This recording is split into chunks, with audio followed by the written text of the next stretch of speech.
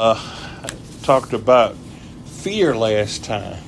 I talked about fear and some of the causes of fear.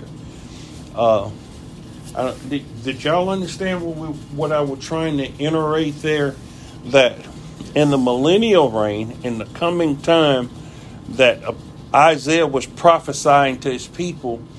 He was prophesying to them that was about to go into captivity. The prophecy was for that. The prophecy, it was fulfilled some 100 years later.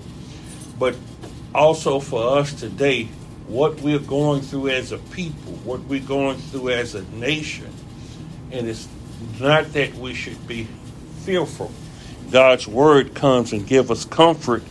Even the Lord himself says this in the 43rd chapter, 1st through the 4th verse. It says, "But now thus saith the Lord that created thee, O Jacob, and he that formed thee, O Israel.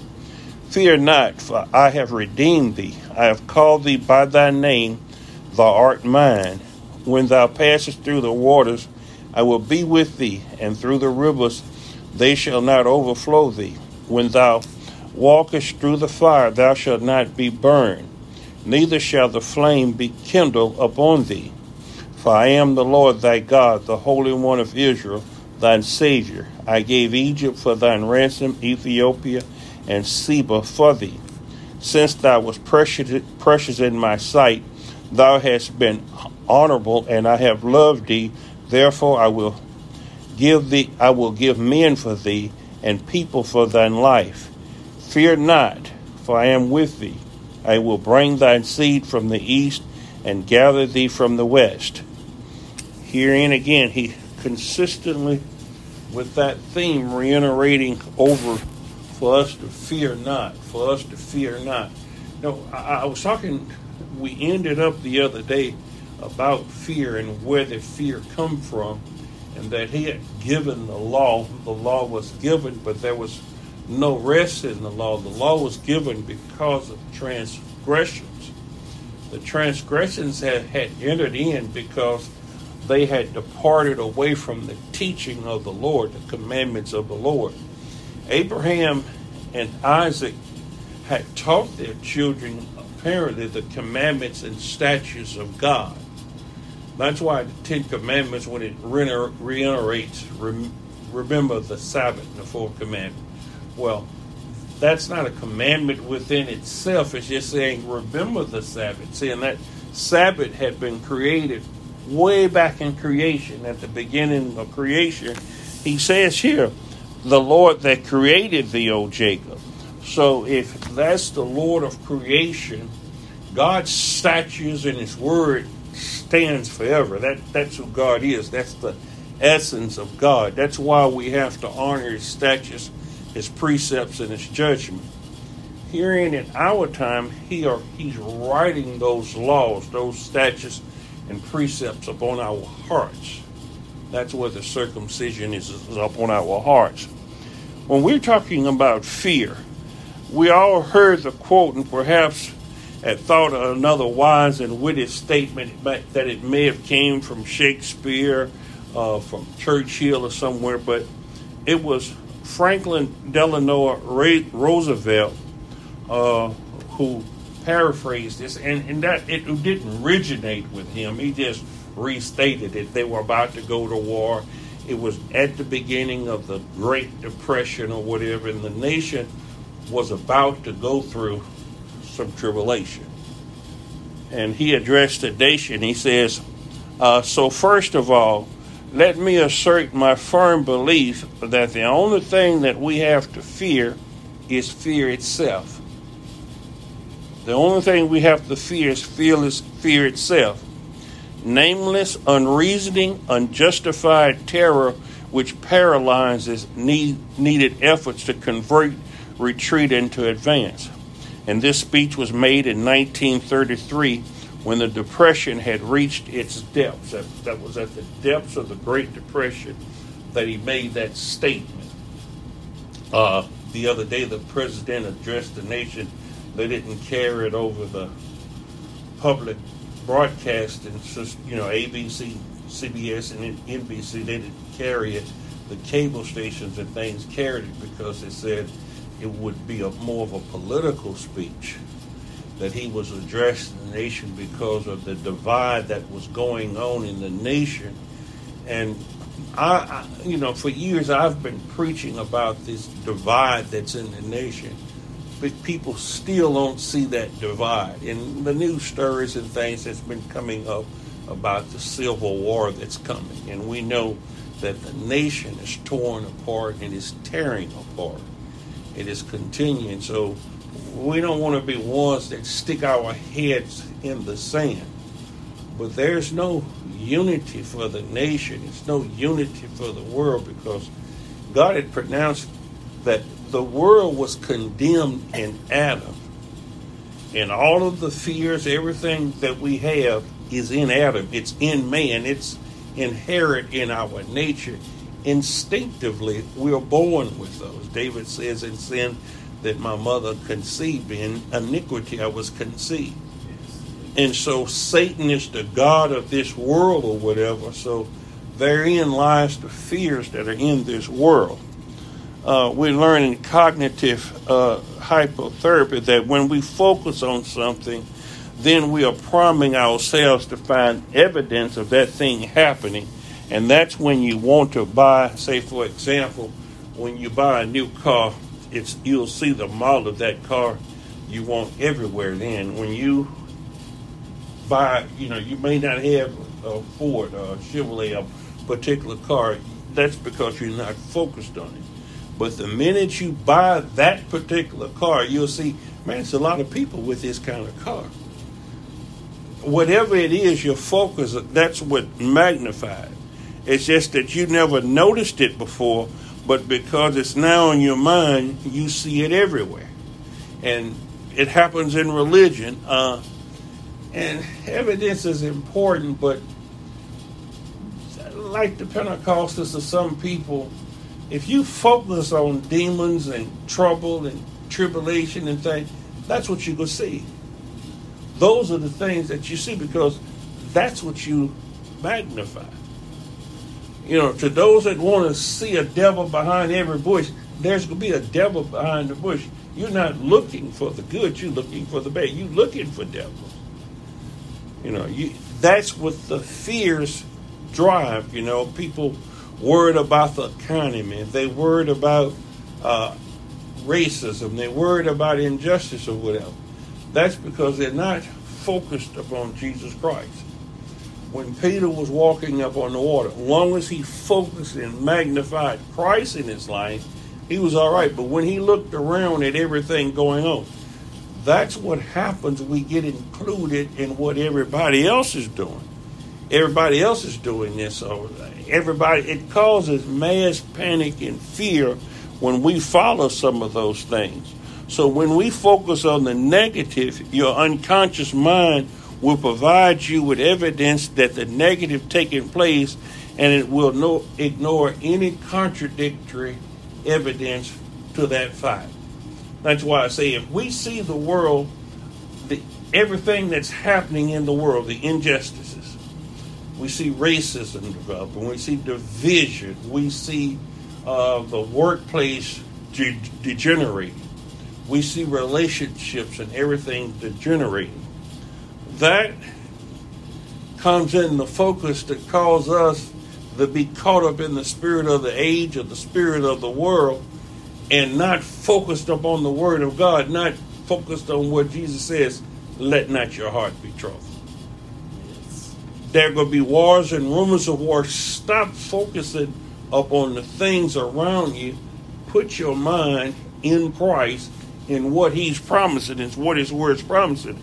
Because as you start to look in the world, you'll see more people coming together and standing for God and standing for right. His plan is coming together. But because we have more friends and people around us that are not saved, we have more people in the church that are not saved, more people in the church that don't actually have faith in Jesus Christ, more people that are not born again. So they focus us, we get focused up on the negative and the contrary evidence to what God's word reveals is actually happening. So we're walking by sight and not by faith. And that puts us in a position to where we can't please God, because without faith, it's impossible to please God. Faith walks by that which is unseen. So we have to see God is bringing this whole thing together. That's why it says, fear not. He says, listen at that second verse again. He says, when thou passest through the waters, I will be with thee, and through the rivers, they shall not overflow thee. When thou walkest through the fire, thou shalt not be burned, neither shall the flames kindle upon thee. Whatever you go through, I'm right there with you. It shall not overcome you. You shall overcome it. So we should displace that fear. Job, in the third chapter, Job, in the 25th verse, one of the things that Satan, I guess, realized or saw in Job, and see, God's way ahead of the curve in all this. But one thing Job must have been focusing upon, because we know he says perhaps his children had sinned, and each day he would offer up sacrifices for his children. Each morning he would offer up sacrifices. Things going on in life. But apparently in Job's mind, read the whole third chapter, but the 25th verse, it says, for the thing which I greatly fear has come upon me, and that which I am afraid of has come upon me.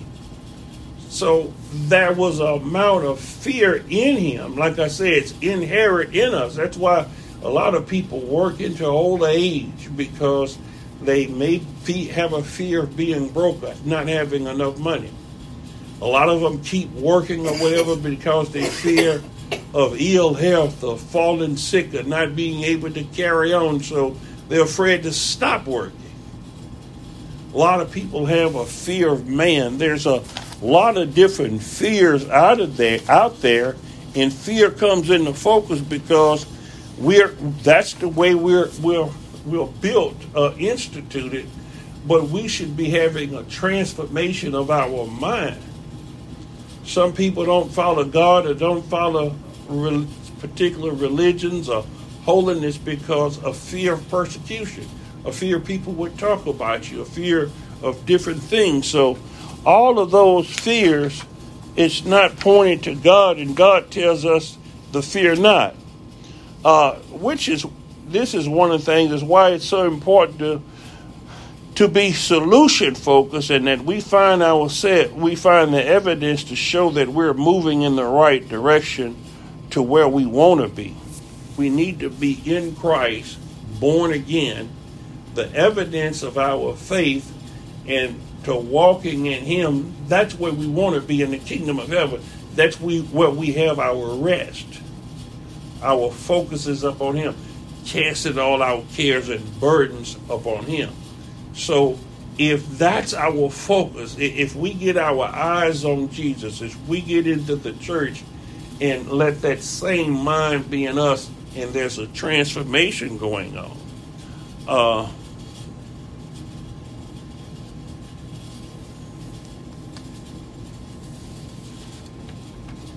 Isaiah 43, 1 through 4 is what I read, and I wanted to read that again in the Amplified version, but it seemed like I may have introduced a little bit longer than I wanted to introduce.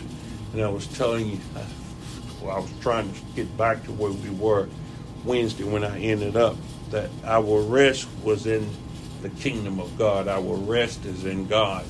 That Jesus comes in the New Testament, and He says, come unto me and rest, all ye that are heavy laden. That you need to cast your burdens and cares upon Him. And that's where we rest, that is in Jesus Christ.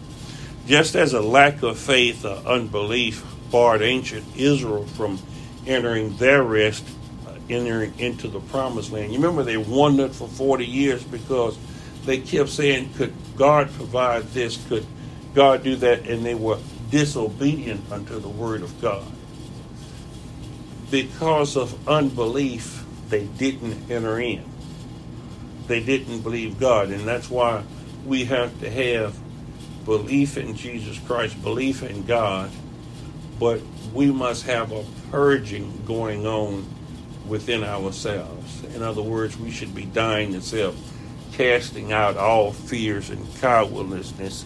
And I think I read that 21st chapter and the 3rd verse of Revelations about that no cowards, no whoremongers, and the things that wasn't going to enter into the kingdom of God.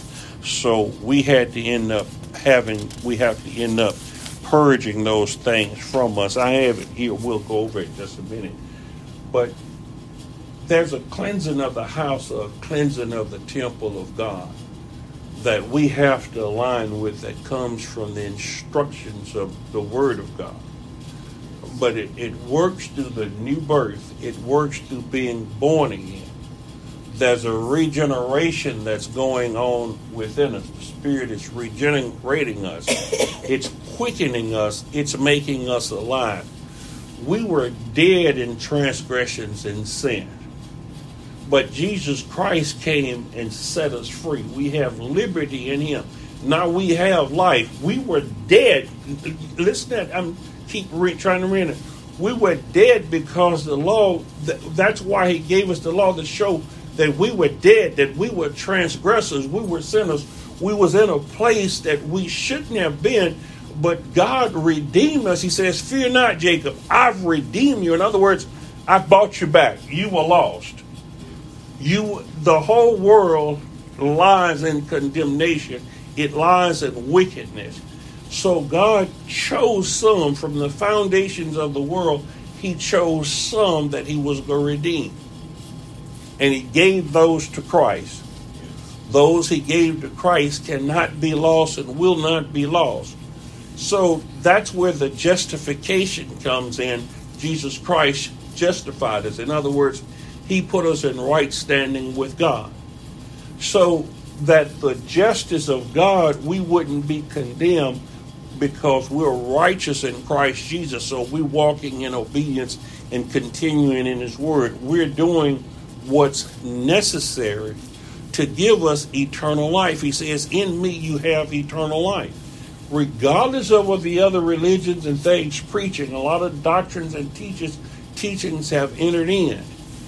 But there is no life outside of Jesus Christ. He's the way and the truth, and He is eternal life. He's life within itself. The wages of sin is death, and anyone that doesn't have Jesus Christ lies under those wages of sin is death. They're all in Adam. Unless we're in Jesus Christ, we have death. We have to be in Christ to have life. We're understanding that. So that if God doesn't work in their lives, God hadn't did them no injustice. You remember I was saying that when we're talking about justice, there's no injustice in God. If God fails to act or fails to do something, someone dies and goes to hell or whatever. It's not that God wasn't just. That was what they had coming. We're all sin and fall short of the glory of God. Is that God determined to show some His mercy. So He says, these I'm going to save. Jacob I've loved, Esau I've hated. So I hadn't did anything for Esau. So God leaves some to their own devices, and those that God chooses, those that follow His instructions, who take up their cross and deny themselves that follow after Him. It's a specific group that's justified in Jesus Christ. Those are the ones that God has dealings with in fellowship with. The others are outside of Christ, and they have deaths, but God, the sentence of death was upon them. So God is in the midst of changing our will, changing our nature, changing who we are, bringing us in. There's a restoration to uprightness. We have to be upright in Him, walking the right way. So as long as we're holding on to self, remember, I think I talked Wednesday night about grave robbers. In other words, going back and picking up vestiges of the old man, because that old man is still within you. That old nature that you were born with is there. When you attempt to do good, evil is right there. You have to put it to death. You have to see yourself, the wretchedness, the worm. You have to see, he says, oh, Jacob, you have to see that supplanter. You have to see what you once was, what you are without Christ. That is what you have to mortify. That's what you have to stifle, in other words. You have to put it to death. You can't feed that portion of your nature. You have to starve it to death. Okay. A lack of faith can bar us from entering into our rest, keeping us out of the family of God. In other words, we have to have faith in His Word and trust God. That's something that we have to learn. The fear of God is a learned fear. You have to learn to fear God. That's why Jesus Christ says, take my yoke upon you and learn of me. You're not born with this knowledge. That's why when a lot of people come into the church and they have previous ideas of conception of what the church should be, they drag these Trojan horses and things in.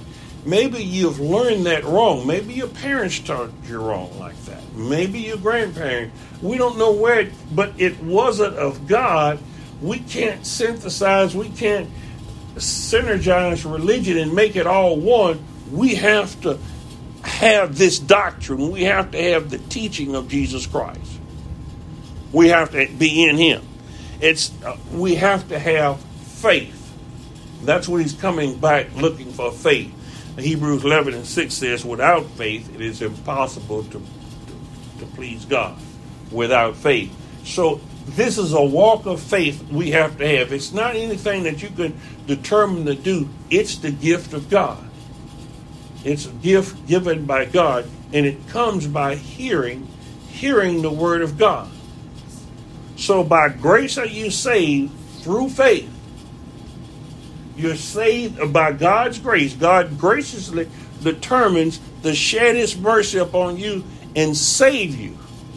Now, through the hearing of the gospel comes. That's when a warning comes. The gospel is a warning. It's a declaration.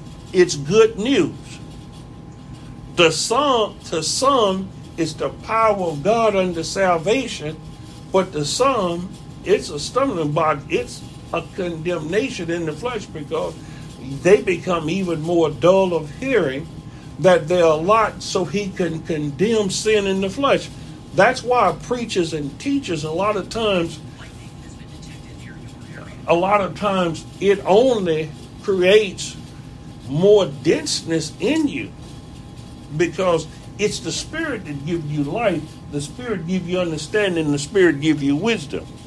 We are seeing that sin is not the result of weakness as we normally think of it, as we are weak in the flesh. No, there is weakness, but what is the root cause, or what is the root of sin? It's cause. When looked at very closely, the root of sin is unbelief. He told Adam, you shall surely die. Satan said, you shall not surely die. Who do you believe? You see what I'm saying?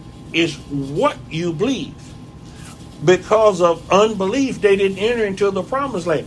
It wasn't unbelief that Moses had. It was sin. It was direct anger. Anger caused that in him. It was a part of his nature. You remember Moses supposedly was the meekest man in all of the earth. One of the meekest. But it was learned. He had to learn that meekness. It's power under control because Moses lashed out and smote the rock. And God says, because you transgressed me. Sin is transgressions against God. That's why we have to learn. His law shows us what transgressions are.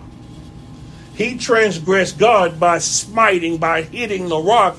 God had told him to speak to the rock. So that was direct disobedience. It wasn't unbelief. It's just that he disobeyed God. Unbelief is a lack of faith And it causes and leads to producing sin in our lives, pointing to our real fundamental weakness, a lack of faith. That we need faith. We need a stronger faith. That's why I said God's word, walking in God's word, walking his way, should give us ever increasing faith. We should be continually being filled with the Spirit of God. And we know faith is a walk. We know faith is trusting and believing in God. This is Paul's fundamental message in Romans 14 and 23, which says, for whatever is not of faith is sin. Whatever is not from faith is sin. Okay, fretting. The Bible tells us, fret not thyself because of evildoers. Fretting is a type of sin. It's a type of worrying about the little matters and the little things in life. Maybe big things to us or whatever. Some people it may seem trivial, but to the person that's fretting, it may seem something great or large. But that's why we don't forsake the fellowshipping of ourselves together, because others can help us to overcome those problems, because that's what the church is for, is to help one another and exhort one another and take us away from anxiety and depression. You know how sometimes you think you really got problems or whatever until you talk to somebody else or talk to somebody that's been through that. They encourage you and strengthen you and enable you to see it ain't as bad as you thought it was, that we're making mountains out of molehills, that we may be lacking of faith in an area, that we may be lacking in the things of God in certain areas. So what's causing our problems and our fretting is we ourselves. It's what we just talked about, the weakness of the flesh. Now, we don't know where the root cause. That's why I say the causes of fear. We look at the causes of sin. We can break down the teaching of Psalm 37 into 7 major areas, which we won't go through this morning. But David cautions us not to worry about the prosperity of the wicked. He writes, do not fret because of evildoers, nor be envious of workers of iniquity. Do not be fret because of him who prospers in his way. Do not fret, it only causes harm. That's verses 1 through 7 through 8. Jesus includes this point in the Sermon on the Mount, telling us not to worry about our life. Don't worry about food or clothing, what you could put on, and the troubles of tomorrow. That's Matthew 6:25 through 34. That's what causes us fear and worry and fretting about different things in life, the provisions of things in life. And if God provides for the sparrows, he provides for the lilies of the field, he'll provide for us. He tells us we have to become like little children, in other words. Little children ain't not worried about the light bill or what they will eat or about their clothing or other things, because their parents could provide that for them. Well, we know that if God is our Father, that we're trusting and obedient to him, and that he loves us, that God will provide. He will make a way. That's why we stay under in the refuge, in the fortress of God. He who abides in the shadow of the Almighty. We're under his protection. We're under his wing. He's a covering for us. Jesus Christ is a propitiation. So Jesus Christ atoned, and he's responsible for us. Just like you're responsible for your children, God is responsible, and that's why he says, none that the Father give me will be lost. He's the author and the finisher of faith. That's why we have to adhere. We have to listen to his instructions and follow him. It is imperative that we do that. We have to transfer according to Matthew 18:3 says, verily I say unto you, except you be converted and become as little children, you shall not enter into the kingdom of heaven. So we have to become as childlike. A child can soak up instructions as a sponge. But what happens, the difference with an adult and a child is that we've already been exposed to error. we've been exposed and we were shapen in sin and iniquity. So we have to die to self as we look at the baptism. If we're buried with Christ, it says that we're dead to sin, we're dead to self. So we should continue on the way we used to live, the things. See, that's where he gives us choices. In the Deuteronomy, he said, I give you a choice. I set before you life and death. The choices is in following God's word and his instructions, which lead to life. But see, unlike a child is a blank slate in which we form and shape. That's why a lot of times a child goes through beating and chastising. And God uses that word with us. He chastens every son he receives, or he scourges them. So we'll go through trial and tribulation. The things that we're going through, the troubles and the problems we're going through, we should know that God's with us, and that as a loving Father, he's allowing this. That he's not putting on you more than you can bear. You have to understand, as a child of God, he never forsakes his children. That he's with you in that. You have to trust that he's in the water with you, he's in the fire with you. Wherever you're at, he's with you. He'll never leave. So we have to trust him to go through that. So that's the childlike thing that you were depending on the parent. As my sons and things, my children, my dog, they would jump into my arms because why? They know I would catch them. We know God's going to catch us. 1 Peter 5:7 says, casting all your cares, that is, all your anxieties, all your worries, all your concerns, all of it once and for all upon him, for he cares about you. With the deepest affection, he watches over you very carefully. If we cast all of that upon him, don't go back and pick it up. Don't rob the grave. If you turn it over to Jesus, don't go back you worrying about it. See, can you get your mind off? It's not easy, I know. It's not easy. But we have to learn that once God has control of it, we have to stop having control of it. We have to stop trying to control our lives. We have to stop trying to control our children's lives. We have to be led by the Spirit of God, that he's doing the leading. So all of these fears and things melt away if we cast them and place them upon him and just learn the fear of God. We can practice casting our anxieties on the Lord by stepping away from our attempts to control our words and leaning into the reassuring words of God. Well, if you say it, read, sing Psalms. Read some of the hymns and the Psalms. Read the Word of God. Look at God's promises. Read and study God's promises. Know what the Word of God says. Once we do this, we can see that our anxiety is not a thing on which we should focus, else it's going to multiply. It's going to become larger through things of this world, or through other things, through those portals, the lust of the flesh, the pride of life, and the lust of the eyes will come back, those floodgates of fear and worry and consternation, depression, anxieties, and everything. So we love not the world or the things of the world. The Lord give it, the Lord take it away. Job wasn't frustrated about losing his children, his possessions, or anything. He wanted to make sure that he was right in the center of God's will, though. There are fearmongers in life. There are fearmongers consistently, even in this day and time. There are those that say the government will come in and do this, or that all of these things will happen.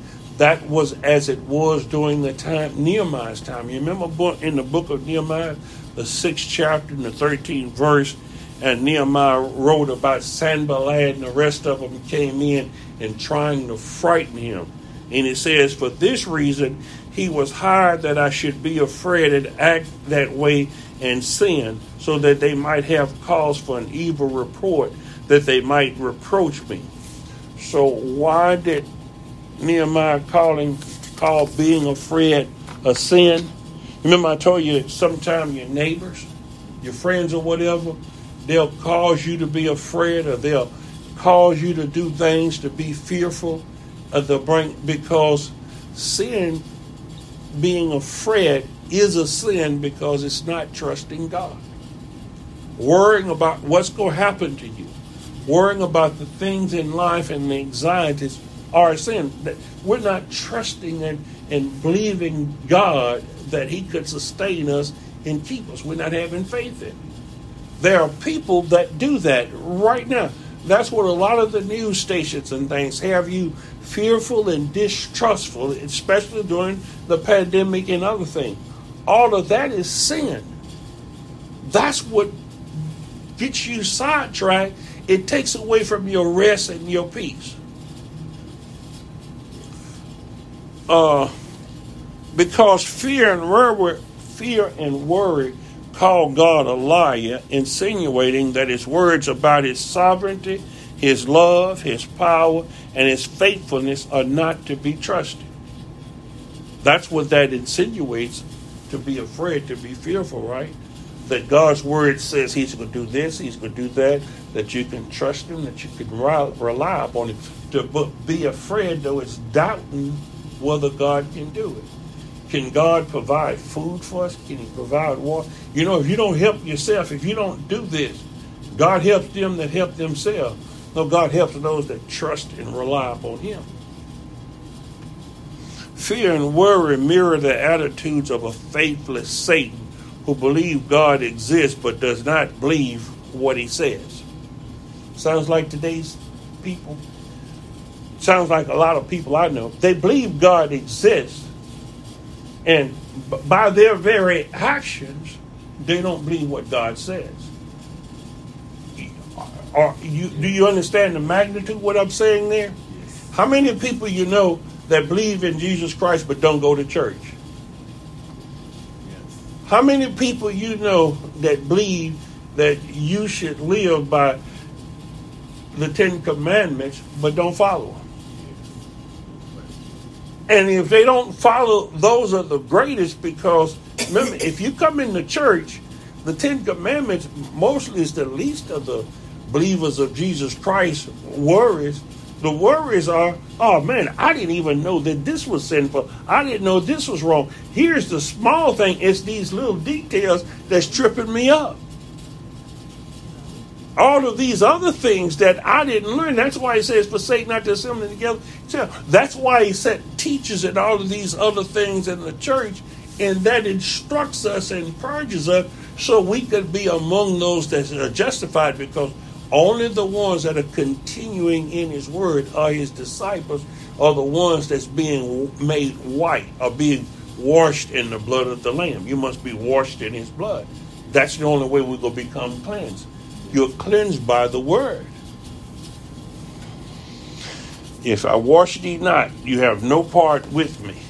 If His word doesn't cleanse you, you have no part. You can believe. It says the devils believe and tremble. Just because you believe that there is a God, that doesn't make you a follower of God. Philippians 6 tells us, be anxious for nothing. You done heard of that one? Be anxious for nothing. In other words, we're a commandment, don't worry about anything. That's another absolute from God. Why would you worry? You could even hear sinners tell you that worry is a sin.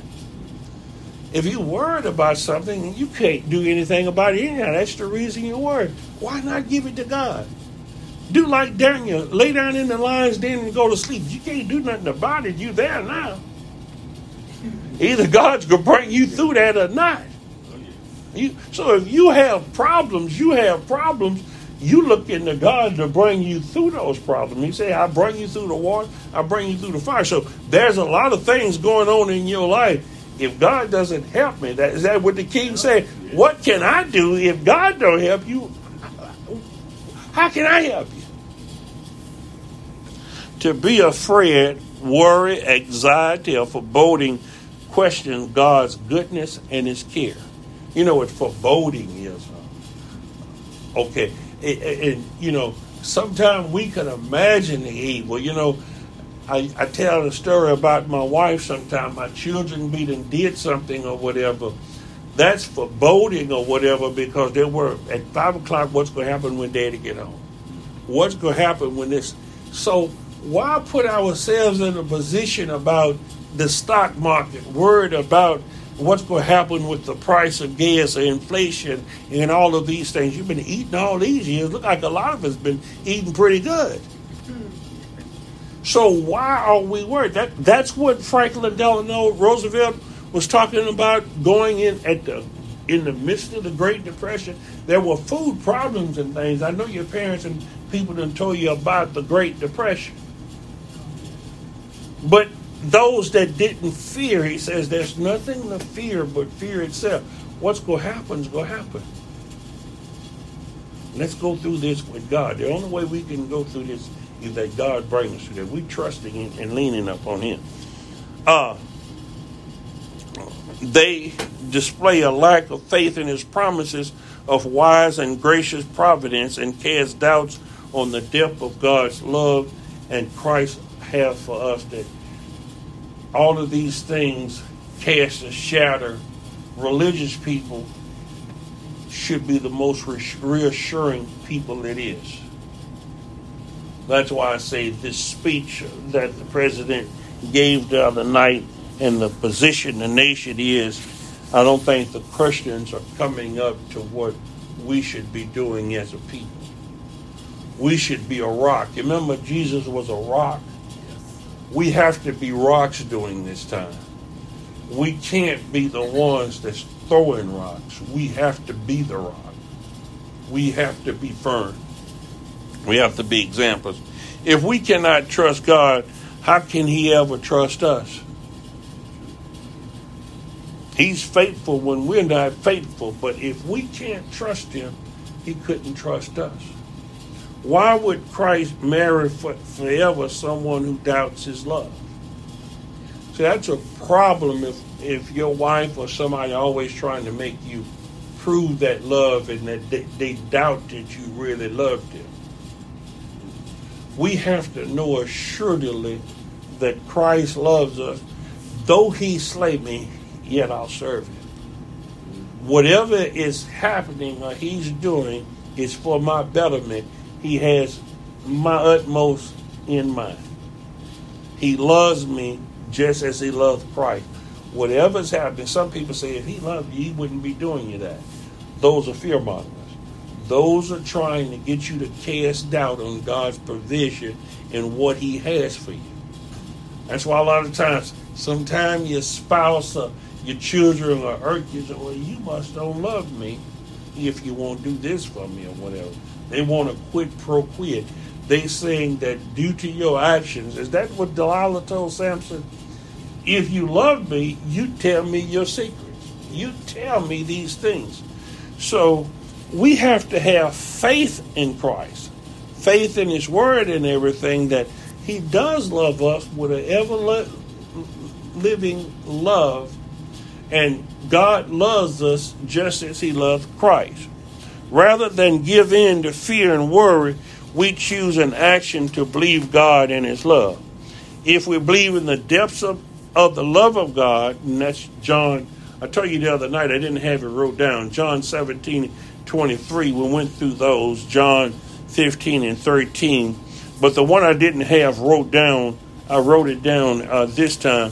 It says,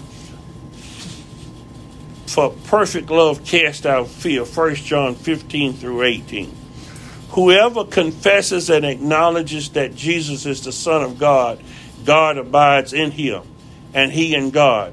We have come to know by personal observation and experience that, and have believed with deep and a consistent faith, the love which God has for us. God is love, and the one who abides in love abides in God, and God abides continuing in Him. In other words, the one who goes through every situation and doesn't waver in love continues to love. In other words, no matter what pressure or what's going on with me, I still love my enemies. I still love those around me. Those that's despitefully using me and mistreating me, I still love. I love when being persecuted. because God's word said that I'm blessed when people are doing these things to me.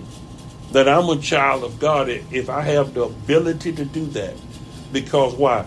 That means God is consistently abiding in me if I abide in love. Because I can't hate my brother and love God. So all of these are characteristics of God living in you, but the old man dying. Death to self. It's not how I feel about these things. It's not my will that's being, it's nevertheless his will being done. I'm trusting to do it this way, and that I'm going to end up for the betterment, that he's going to reward me according to my deeds, my doings. In other words, there's going to be abundant rewards for those that follow after Christ and follow him. Great is our rest in him, and one day, payday is coming. Payday is coming, and I know that he's going to pay all those that mistreated me, that did all of these things. So why should I curse them? Why should I try to avenge myself or whatever if I believe that vengeance is God and that he who touches you touches the apple of my eye? What that you've done the least of these, you've done unto me. So that means I shared violence. I don't have to be a violent person. This is a very violent nation. It's a violent Christianity. It's a violent and divisive world, nation we living in. But I don't have to be that way, because Christ says keep them in the world, but keep them away from the evil that's in the world. So all of those thoughts and ways, I can't carry those, because that's not a part of who a child of God is. I have to die to those very things. That's what American is. That's what being, the president was saying, being American is being democracy. What you stand for as we as a people is we the people, he says. So as the children of God, we the children of God, we have to be in the unity of the faith until we all come into the unity of the faith. One Lord, one faith, one baptism. We have to be unity. We have to be unified in Christ. So that goes across all political, all creeds, everything. It's the love of God that's shed abroad in our hearts. Because why? Let's continue. It says, the one which has for God, God is love, and the one who abides in love abides in God, and God abides continually in him. This union and fellowship with him, love is completed and perfected with us, so that we may have confidence in the day of judgment. That is, with assurance and boldness of faith to him, because as he is, so are we in the world. As he is, we're the same. There's no difference. We're one with him. There's no fear in love. In other words, there's no dread or anything like that. You can say, well, with this, some people dread their. If God loves me, why should I fear him with a dread of what he's going to do to me? I was watching a show the other night, and I was telling my wife that this man had his hands around this woman's throat. I said, but he can't choke her to death, because that's a woman that he loved, that he was going to marry or whatever. Something in him couldn't bring him to kill that person. Well, could you kill your child if you actually love your child? Can you do any harm? It doesn't exist in you. That's why when God says, you go kill, he knew the burden that was upon Abraham, but he knew Abraham loved him more, and that Abraham trusted and believed in him. That I trusted and believed in God so much that he gave me a child, and he told me that this child would be the heir, that this child would be the promised seed. So I'm going to go and kill this child, this promised seed, because that ain't none of my problem. That's God's problem to raise him from the dead. Because his word is, and I have faith in his word, is that Isaac, remember he specified to Sarah, he said, no, Isaac is going to be that promised seed. Sarah tried to bring that seed through Hagar, Ishmael. When he says, no, through Isaac is the promise. So Abraham knew that if he killed Isaac, God was going to have to raise him from the dead. That God was going to have to do these things because he had God's promise that this was Isaac going to do. That's why Isaac is a type of Christ. That's why he's going to raise us. If we are buried with Christ, we rise up to walk in the newness of life. We're just as Christ was. Yes. We have that power. Someday we have the earnest of that heritage. He's given us a little taste of it right now. But we are joint heirs with Christ. One day we'll share in everything that he has. Because we're joint heirs with him. So perfect love drives out all fears, because fear involves the expectation of divine punishment. And so we know that God's not going to punish us. He's not going to bring his wrath upon us, because we are children of God and we're judging ourselves. He said, if you judge yourself, you won't be judged. So each and every day we're judging self. We're putting self to death. So when God comes, we done lost our life, so we will save our life. He said, he who tries to save his life. If you try to live in pleasure and do all the things of the world now, you're going to lose your life. But if you die with him, suffering with him, and are buried with him, you'll gain your life. There's life and liberty in him. Then he says, go come on in and enter into my rest. So that we can say, as David said, I will fear no evil because you are with me. I have 10 minutes left to do all of these pages, which I won't make it. In Psalm 78, David succinctly cuts to the heart of Israel's problem, and by extension, ours. What he says to Israel, what he's talking about Israel, is the same problem we have. He says, for they did not believe God or trust him to care for them. And that's what the world is today. They're extending or exchanging God for another Jesus, another teacher, another doctrine. Doubting God's love for us is at the core of the sin of faithlessness. Faithlessness. And that's what the Antichrist is. That's what the ones that's been transformed in the ministers of God. That's why he says he's going to fight against the church, because the church have left the upstanding and the uprightness in Christ, and they're preaching doctrine contrary to sound doctrine. The false Satan's ministers have been transformed into ministers of light. So it's a lot of the churches that are misleading the people today. And he said he's going to fight against the church. Remember, judgment begins at the house of God. This doubt was a major characteristic of our ancestors. It was a characteristic of ancient Israel, because the people of Israel argued with Moses and tested the Lord by saying, is God going to take care of us, or he's going to kill us and all of our children or whatever? Notice when people get into the church, or sometime when they come toward God, they start telling the leaders and the people what is to do. You know, you didn't got so smart. You know, your children get to a point where they think they can teach the parents, or the parents need to learn from them. That's a dangerous point to be in when you get smarter than your teachers are. They never overcame this sin of faithlessness, but we must overcome that sin. The stakes are so much higher for us. And I told you in the book of Revelations, it is sombering to consider the faith of the fearful and the unbelieving. It says, but no cowards or no fearful or unbelieving should enter into the kingdom of heaven. If you're fearful, if you're a coward, if you're not steadfast, you can't enter into the kingdom of God, because you're not pure, you're not holy. Fear is in there, and no sin enters in the kingdom of God. It has to be purged out. That doubt, remember I told you about the man says, Lord, I believe, but help me with my unbelief. Well, that portion of unbelief has to be removed. That's why I say we should be getting stronger. And I think that was a good message the other day. The president said, the nation has to come to a head sooner or later, better sooner than later. So if this division, if this war is coming, we have to go on and bring it. The church has to help put this battle in array.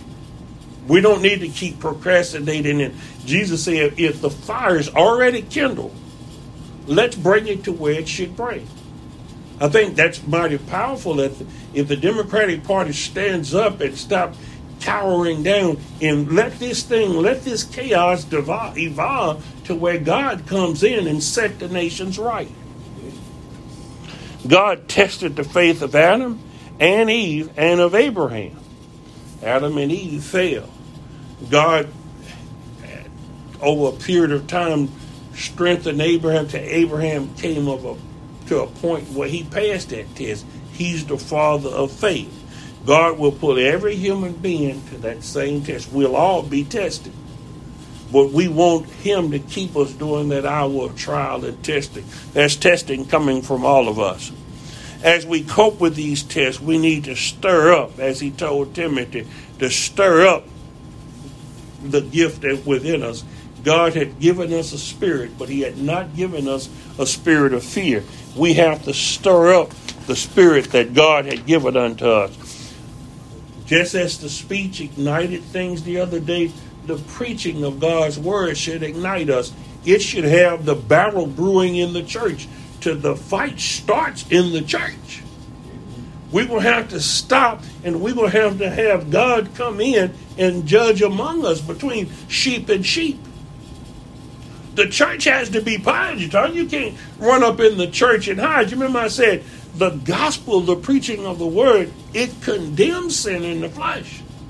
There are a lot of hirelings that come in. There's a lot of wolves in sheep's clothing. We need to skin them too, don't we? God didn't give us a spirit of fear. When this thing starts cooking, we're going to have to have God's spirit, that spirit of boldness. Remember, Peter changed from that cowering person that denied he knew Jesus, and he stood for God with the word of God. That's our rod, is the word of God.